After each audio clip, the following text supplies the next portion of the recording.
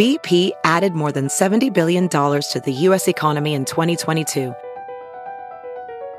Investments like acquiring America's largest biogas producer, Archaea Energy, and starting up new infrastructure in the Gulf of Mexico.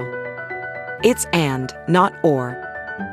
See what doing both means for energy nationwide at bp.com/investing in America.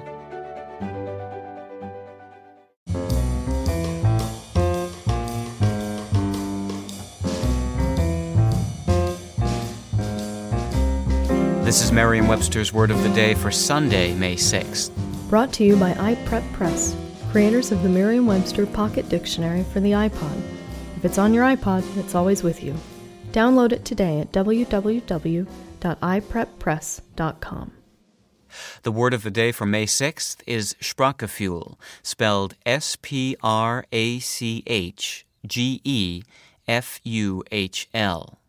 There's an umlaut or two dots next to each other over the U in Sprachgefuhl, since the word is borrowed from German.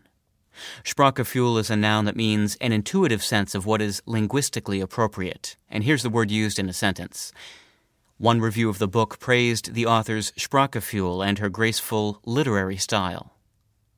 Sprachgefuhl was borrowed into English from German at the end of the 19th century and combines two German nouns, Sprache, meaning language or speech, and Gefühl, meaning feeling. So it literally translates as a feeling for language.